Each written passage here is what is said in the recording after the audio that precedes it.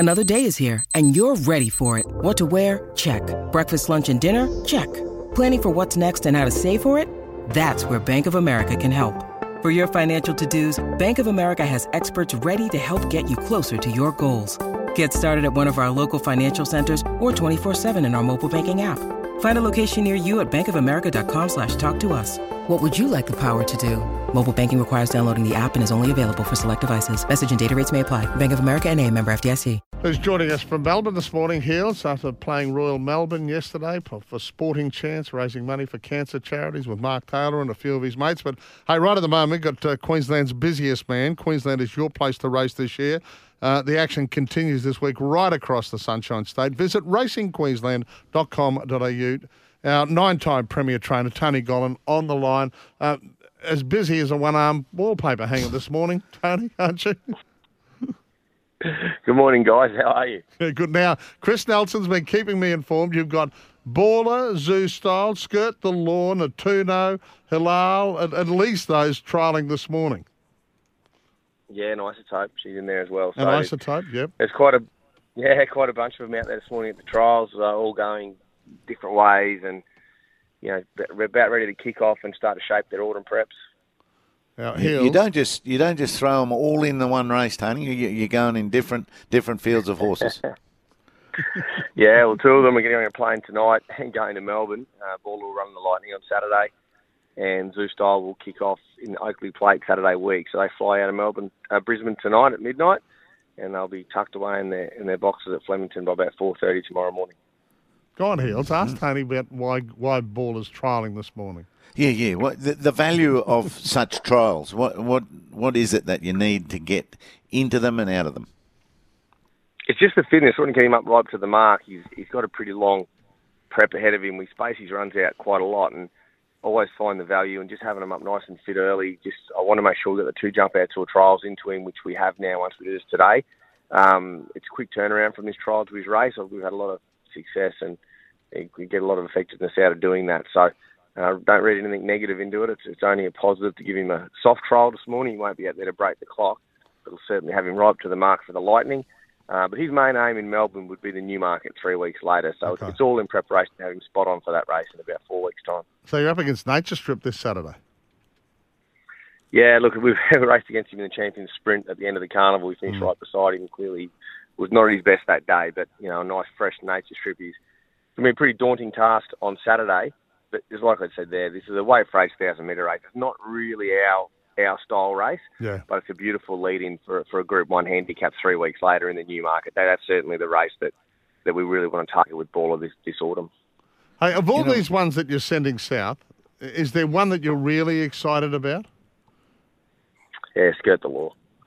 Yeah. Absolutely. She's such a good filly. She's done everything right for us, and both myself and Ryan and the team here, we feel she's improved since the Magic Millions. She's going to have to, there's no doubt things get a little bit stronger when you hit the Sydney in the autumn. It's the best of the best. We saw some nice 2-year-olds on the weekend race down there. So, but we do feel she's improved, and looking forward to seeing her just tick over at the trials today. She won't sort of do too much. She'll just tick over nicely, and we see her down at Randwick for the Sweet Embrace Saturday week. Oh. Yeah, Paddy's talking about how busy you are now getting this all together. I counted up your runners on the weekend, mate. You had 30 runners from last Friday to Sunday just gone. Is that more or less for you, or normal? No, that must be this weekend. There's that many nominated, I'd say. Look, we get a lot of runners, Hills. Just depends on the weeks. Some weeks are lighter and heavier than others, but it's pretty busy.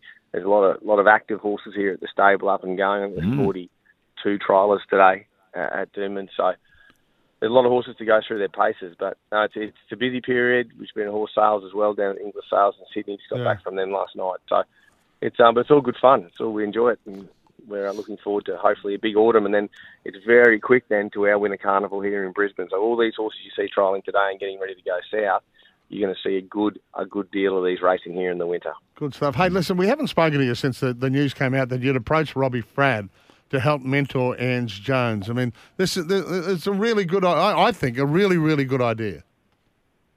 Yeah, look, it was in the basic embryo stages when I asked Robbie. He was going in for his surgery when I knew he was retiring, and he was fairly receptive to it, and we're about to sort of get the process started. But I think it's a great idea. I mean, they're professional athletes, these jockeys, and they get very little coaching, and I think they're probably the only athletes in Australia for the high stakes that they work under with pressure and having to make decisions, etc., on a weekly basis. They get very little coaching, so I think it's an area of our industry that we can get better at. And it'd be pointless to see these ex-jockeys like Robbie Fradd that have such experience. That he's been through the world's best apprentice academy in South Africa. It's renowned. If he couldn't, part some of his knowledge onto these young riders, it'd just be an absolute waste. So I did ask him, and I'm very thankful he's going to do that. And I think that'll help Angela really reach her full potential. Oh, it's an amazing thing. I can't believe it's not more widespread. So well done, Tony, about that initiative. Yeah, she rode a couple of winners on the weekend. Is there any specifics, that you might, see that Robbie can work on her straight away? Look, I think a lot of it has a bit to do with just dealing with the pressures of race riding and the expectation. There's a lot of expectation when they ride some of these horses, and the bigger the races, the greater the expectation. You got the punter, you got the owner, the trainer. There's a lot there. It's how they manage that. How they manage that, and how they flow on from the decisions. If it's like if you drop a catch in cricket, you got to pretty well get behind the stumps again for the next ball, don't you? You haven't got a lot of time to dwell on it. These kids are the same. If they ride a race they're not quite as happy with, it's 35 minutes. They've got to be out there again doing it again. So it's just consistency, just making good decisions, and just continually improving it and being able to cope with the pressures of what they do. Yeah, well said, mate. And we've spoken about this before, the social media pressures on these young kids, and not just the young ones, all the jockeys. They make one little false move, and the punters, because there's money involved, are all over them. So, I reckon it's fantastic. It's a great idea of yours.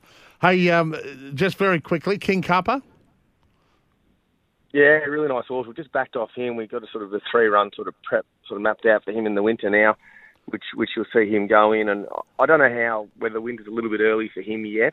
He's coming off this restricted off-season racing, but I do feel next summer of 23-24, I think you're going to see a really good sprinter here in Queensland. Oh, good stuff. Hey, and the other one I picked up from your website yesterday, this is a really good feel-good story. More important, one of your faves, won over $1 million in prize money.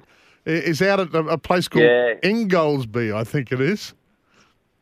Yeah, it's awesome. He's, I think that's about his 5th trainer, if you include us. I was his 4th trainer when I got him as a racehorse, and we had so much fun with him. He was the first horse I trained for Graham and Linda Huddy at Peachester, and they're a very important part of my business now, that's for sure. So he started the ball rolling with our association, and he was a really quirky horse. He used to get himself so worked up at the races. When Linda mentioned that this young girl might want to try him as a show horse, we both sort of went, oh, geez, I don't know how he's going to handle that, get a bit of atmosphere at the shows. He might just go to pieces, start sweating up, and that'd be a disaster. But she's done a great job with him, and reading that article, when they interviewed the young girl who has him now, it's just like when he was a racehorse. He's a horse. All he wants to do is please you and do what you want, and he's doing exactly that now in his afterlife, which is, we get a big thrill out of that. As soon as I read that article, I emailed it straight away to the Huddies, and they were just as thrilled. We all love our horses, and we love to see them go on and do something else once they leave us.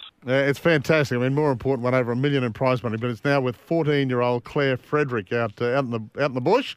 And more important, has become a champion show horse. So that awesome story, mate. And you've got lots more stories to tell. You've got a stack of them trialling this morning. A lot of the good horses from your stable. We wish you the best of luck. And as usual, mate, you're so free with your time with us. We really appreciate it. Thanks, Tony. No, thanks, guys. Thanks for having me on. Let's hopefully have a good morning ahead of me. Cheers. Yeah, that's right. I hope it's only good news. It's 6:52. It's only 42 trialling, Paddy. Yes, he's going to be busy. Well, he's got a big staff. He's got a big team. But it's interesting to hear him say "Skirt the Law" from the Magic Millions Heels is the one, and obviously headed eventually towards the Slipper. He sounds genuinely excited about that. And, of course, Baller up against Nature Strip this weekend and, moving on to the Newmarket. So there's lots to look forward to.